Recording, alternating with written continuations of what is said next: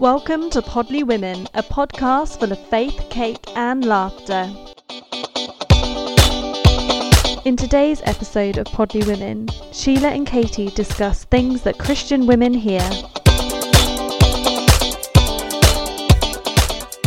Hi and welcome to Podly Women. This is me, Katie, and I'm joined by Sheila. Hello. And this is our first time recording when we're not actually in the room together. This is so odd, I've got to say it. This is really odd. So we're just going to see how this goes. And, I could literally take you anywhere, Katie.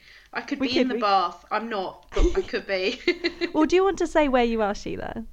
I'm currently in my kitchen, surrounded by a heck of a lot of mess, and on my laptop with a microphone and a cup of tea. It's lovely. There's no cake? I would like to say there's cake, but I have overdosed on savouries today. We had a picnic yesterday, and you know, like leftover picnic, it needs finishing. Oh, yeah. And I'm the woman for the job. Yeah. Yeah, exactly. Well, I'm sitting in my living room at our dining table, and I've done that thing where you don't actually wipe the table. You just kind of brush all the crumbs into a pile. Oh no. I've done that, and so I'm like slightly surrounded by like a Gruffalo cup and leftovers from dinner, and I've just been eating a Nutella on toast. Other brands are available, of course, but I'm having a peppermint tea, so that cancels it out, right? Oh, that's nice. Yeah, I'm having actually, you know, those ones that are meant to help you sleep really well. Yeah. One of those. Does it work? No, but I'm an occasional eternal optimist. Often when you're out shopping. Yeah. Big branding. Like, please let this be a miracle cure. Cool. Well, today we thought we could talk about the hashtag that has been on Twitter. It's hashtag Things Christian Women Hear. And for those of you who aren't on Twitter, basically hashtags are kind of a way of organising tweets. And so if you have a thought, you put the hashtag on and people can click on it and see a list of all the other people who are using that phrase. And you can kind of be part of a global conversation in a way. And yeah, that's what this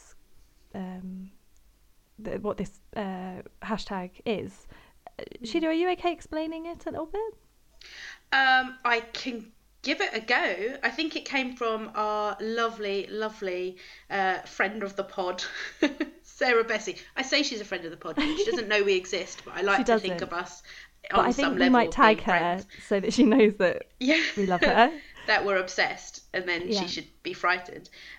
No, so I must admit, I don't know exactly how it came about. I know that she'd written a long post about it and had this hashtag, and it just went a bit crazy, didn't it? In that people jumped on it and were sharing the different things that they had said to them or other women in their lives. And it is quite remarkable, actually. And I think Sarah Bessie probably did not prepare herself for the amount of attention it got and the discussion that came out of it. Because I don't know, I didn't see a lot of it, but the stuff that she was replying to, you would just realise, like, wow, this is a deep-rooted issue that she's opened up. Yeah, I think so. And it really seemed quite similar to me than the everyday sexism hashtag. Yeah. And almost as though it's actually quite a similar thing, but it's just in a different forum. I've just got this up on my laptop at the moment, so should I read out a couple that are on this hashtag? So they're things that other people have probably heard or maybe even had, said to them. So one of them is, you're a strong Christian woman, and that might be why you're not married yet. Oh my goodness. Like, fortunately for us, we've got fabulous men. But I definitely know that, that's something I've heard said about. One second, I'm just like scrolling through, trying to find some. And people would take you more seriously if you looked a little bit more fashionable. People are actually hearing that in church, which is kind of a bit mad. And I must admit, there was one thing that stood out. I don't know. There were a few like guys obviously joining in as well, but in a positive way, in the sense of like understanding what has been said. But I saw one by a guy who said, the summary of things only Christian women hear is that Christianity teaches that men are in control of everything except their own sexual desires. Oh, I love that. And it was interesting because there was lots of like, you know, you need to dress a certain way because your calls your, you know, the person in your youth group, the man in your youth group or church leader or whatever, to lust after you or whatever. And it's just remarkable, actually, when you say those things out loud, it is genuinely remarkable that those things are said, yet at the same time, there are women being told, well, you can't do all these other things, but just by existing, you will lead them into this, you know. And it's just, oh, I don't know, my heart just drops actually reading it all. Yeah, no, exactly. And one woman who is I think a senior pastor, and said a guy came into her office and requested a meeting with the senior pastor, and basically wouldn't believe that she was the senior pastor, and things like that. And even just like, you know, we're both Anglican, and this phrase, you know, like lady vicar, and you're like, no, it's just, she's just a vicar or a lady priest. And like, you don't say, well, I guess people do say like a lady doctor, and it's just really patronising. And I think probably shows that it's not the norm when you no longer have to have lady at the front of it. And it is really true. If you did just you know, swap in men for women, would these things be said to men? Well, no, not really. You know, the thing that has really struck me though is the sort of the backlash of like people wanting to take the hashtag to be a positive. So they started to share really, really positive things, which is fine. And actually, I think that highlighted even more of what the church is battling, is that we struggle to handle criticism, don't we? And create internally. Space for it. Like allowing space for people to share, rather than being like, oh, you just have to forgive. It's like, actually no, Jesus heard people's stories. People, I think people really long for their stories to be heard. And so sometimes, rather than saying, well, you just need to forgive the man who said that to you, or sometimes the woman who said that to you, rather than saying, you know, let's hear your story and create a space where it's safe to do that, where it's not you slamming the other person, it's just being honest about your experience, and then, you know, potentially leading to a place of forgiveness, but not, you know, not forcing forgiveness on people. Yeah, or perhaps it's even just like, it makes us really uncomfortable, doesn't it? Because it's like, oh, well, this is really negative and this looks bad, and also that's not my experience. Well, I think that's the thing, is actually this might not be your experience. I don't feel I've necessarily been massively oppressed by the church, but that doesn't mean those experiences that people are talking about aren't valid. And also it almost is similar again to you know, the Black Lives Matter hashtag and being used in the States, and people being like, all lives matter, and you're like, well, but by saying Black Lives Matter, you're not saying that other people's lives don't matter, but it's actually drawing to attention police brutality essentially, and structural changes that need to happen. So saying things women hear in church, you know, or things Christian women hear, you know, all these positive things, you're like, yeah, that's great, but can't we just let this space be kind of unadulterated by your agenda? And I think it was mainly men going on, and it just wasn't, rather than saying I hear you. I was surprised by how many women as well were trying to show they were affirmed, which was good, which was really great, but they totally missed the point. And it is like the all lives matter. You are missing the point. Like, it isn't about you. And I think that is the thing. It's being able to see someone else has experienced this. Someone else has a valid point of view about how the church has let them down, you know, and actually this is a real chance to go, let's confess, you know, that is a spiritual discipline. Let's confess what has happened and what is going on, and let's ask for the forgiveness we need, and let's move forward, and let's be positive. Because I think Sarah Bessey really summed it up really well, that you can love the church but also see where it has caused harm and hurt. And I think, and it's not just, you know, women I don't know, being told that they won't find a husband if they go to Bible college, or, you know, if they're too loud. Like, actually, the ramifications of this are, you know, I think it goes as far as kind of forcing women to stay in abusive relationships, because it's seen as, you know, well, if you're a strong woman, like, it must have been something you said. And although I don't think many churches would explicitly say that, what it's actually telling women is that their experience isn't important. And that really it's their fault, that they need to manage particularly men's reactions, and what they look like, and what they're doing is so important, rather than, you know, their safety and their sense of calling. I don't know if I've I probably have rolled in a couple of things there, but I just think it's naive to say this is just about what you're wearing, rather than this really affects the trajectory of people's lives. Yeah, and it's an inherent thing. It becomes there's a shame issue, isn't there? There's all sorts of things like that come from that, because you are then self-conscious of yourself. You aren't owning who you are because you're being told to be different. Whereas a male perspective isn't like that.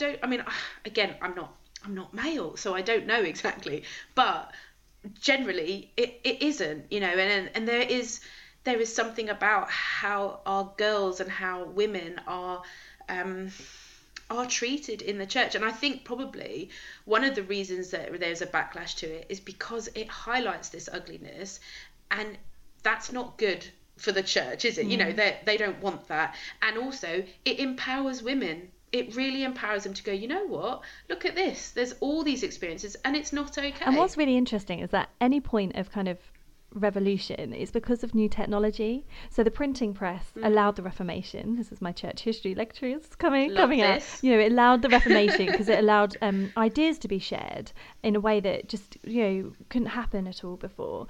And you know, now the internet, I think, has been a really incredible thing for women. And there's been another article that we won't really talk about today, but an article came up where people were talking about, you know, authority on the internet, and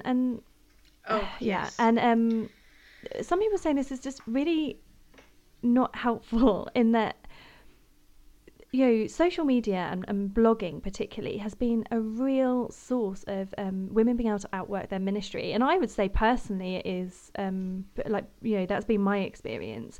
And I kind of, you know, I don't think necessarily we're having a reformation, you know, about to kick off, but I do think that this is a similar thing of ideas being able to be communicated in a way that isn't through hierarchy. You know, like in a Reformation where it suddenly wasn't through priests, it was, you know, people being able to share kind of pamphlets and things like that, which is quite exciting. But my experience of this, you know, I've grown up in a home where, you know, my mum kind of taught me to be kind of kick-ass, really, you know, and love it. But, you know, growing up where women weren't preaching, women weren't leading at all, but really knowing that was something that God was calling me to do. And, you know, my experiences lately have been, you know, going in and meeting people for the first time, and then wanting to talk about theology with my husband, who's ordained, but actually, out of the two of us, I'm more theologically qualified than him, and people just completely not focusing their attention on me at all. And part of that is to do with the fact that he's ordained, but I think a lot of that is to do with the fact that he's male. And the other thing, which I kind of didn't put it on this hashtag, but I definitely could have, is I've been kind of thinking a little bit about, you know, my role in church leadership and whether ordination could be a route. When I've talk to people, the first thing, particularly men who are my age, you know, they're in late 20s and they have children like me, the thing is like, oh yeah, but you study part-time, right? And I kind of take a step back, and I'm really taking a leaf from you, Sheila, because you always when people ask stupid questions, you kind of give them stupid answers. And I just love this. You know, when people are like, so I feel that I might have been a bad influence. So, you know, your thing is like, oh, you know, you guys thinking about having a baby, like just over coffee after lunch, you're like, no, because Ellis isn't fertile, and like just drop that bomb. And so my thing is just asking them back, you know, you're asking me, are you going to study part-time? I'm like, well, are you going to study part-time? And you can see they're like, oh, and kind of you pull them up on it, which is quite fun, a bit mischievous, I know. I don't know if it is though, because I think sometimes, yeah, be mischievous, be humorous or whatever, but sometimes you do just have to like call out these things and do it at the time, because I think quite often these things take a bit of root and then they play on your mind, you know, and you start to question, oh, you know, should I be doing that part-time maybe? You know, am I doing the right thing? And actually, as women, like, why would you not go and do the same thing? Like, why would being a woman change your direction? You know, and I guess that's the question. You know, there does tend to be like, you can't, like, it is a hard balance, and particularly if you do end up having children, like there is a balancing act, isn't there? And those roles are shared, you know, and I think that's the thing that comes back to it. It's little things. It's like daddy daycare, isn't it? Oh, it's not daddy daycare. They're parenting. Oh, Ed you know, is like he really does. Someone's like, oh, are you babysitting? Someone else who's ordained, and it's like, no, I'm being a father. Boom. Drop the mic, walk off. But it's very subtle. Yeah, but it's very subtle, isn't it? Because it's like holding yourself to account as well for the language we use when we talk about these things and stuff. And I do find myself like trying really hard to be aware of it, because there's so much subtle. I keep on wanting to say oppression, and it's not oppression. I know that, and I know limitations. That in terms, when people are talking about kind of everyday racism, which kind of draws us on to what we wanted to talk about next, really, they talk about microaggressions.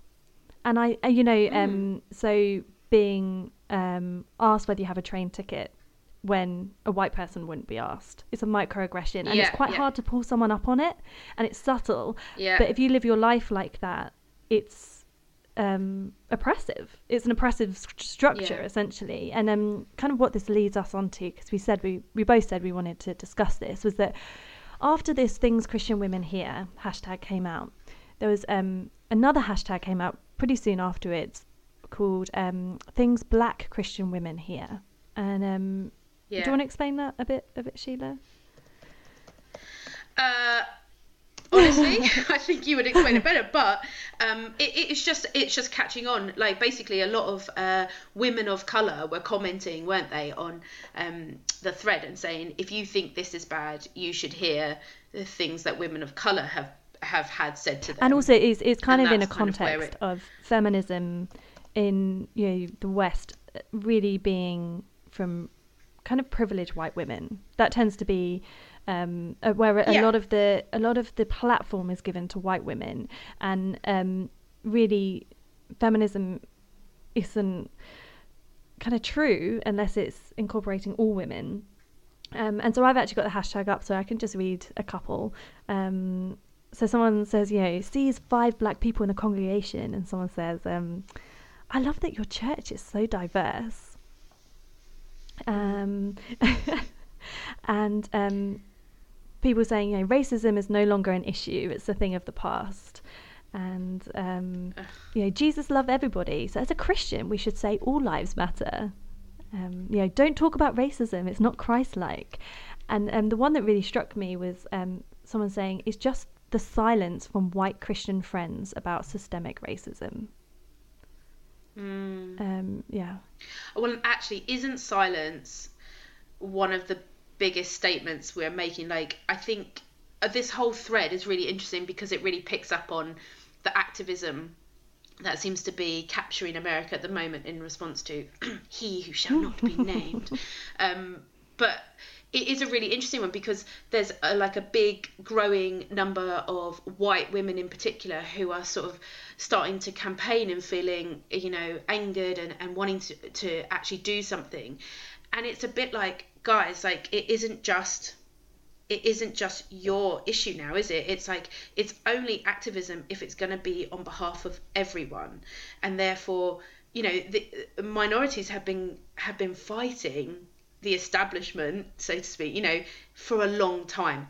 Get with them. Like, it's not your fight, it's our fight, you know. And I think it says a lot, like, about white privilege. Yeah, I've been listening. We are incredibly lucky, like, to be in that position, but use it for good. Do you know, like, I just think we don't acknowledge our white privilege enough. And that is, like, I said, I can't remember, I think I tweeted ages ago, like, I pray every night for Barnabas to be able to use his male white privilege for good, not evil. After what happened in 2016, I just felt like this is not happening. And sadly, I want my male white son to make a difference, because I believe it takes men and women standing together to make the biggest difference. Yeah. I've gone on a tangent. No, it's great. But personal story, it's great. It's just what we need. Yeah. So But this thread is worth looking at, isn't it? Like, in terms of really understanding that struggle. If you think what happens to women generally, like, having a look at what happens to minority women is even harder. Yeah, and a lot of people said, you know, any kind of write-up on the hashtag, you know, things Christian women hear now needs to include things that Black Christian women hear.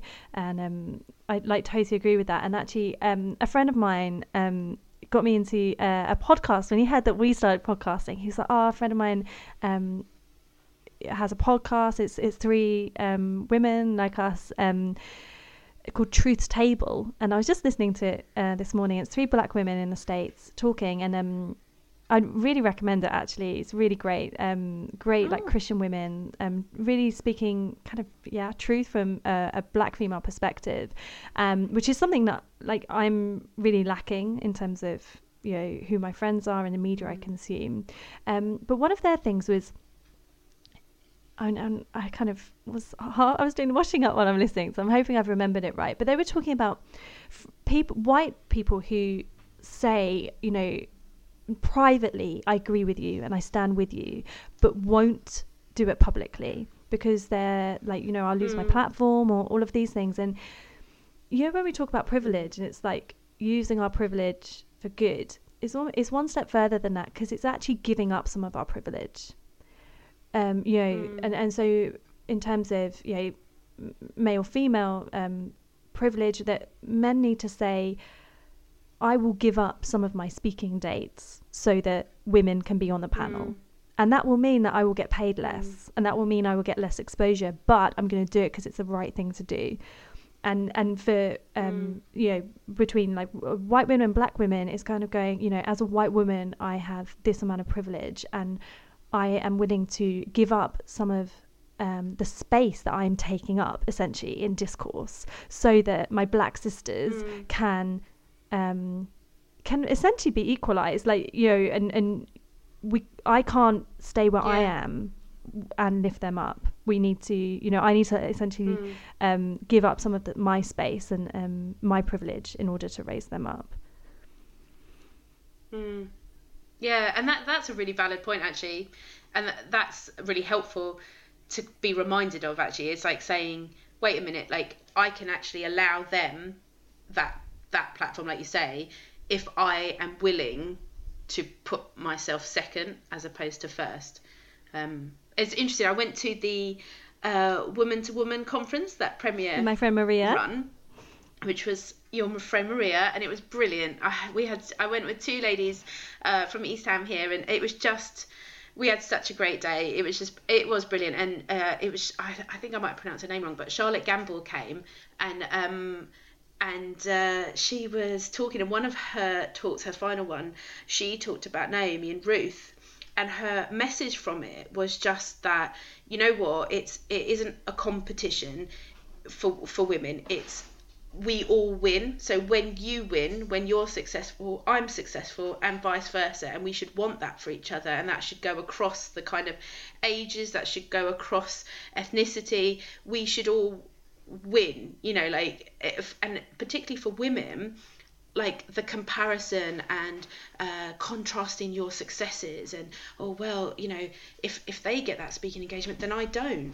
And you know, it's I mean this is from someone who doesn't have speaking engagements, obviously, but it really challenged me to think about, actually, I've got to be really careful with thinking that there's a scarcity of goodness for us all, actually, I want my minority sisters to have a great life and to not be afraid or to not have this oppression. So therefore that might mean I've got to put myself back. Does that make sense? I don't know. It was just brilliant. I wish I'd. Yeah, that was probably a different podcast. It's fine.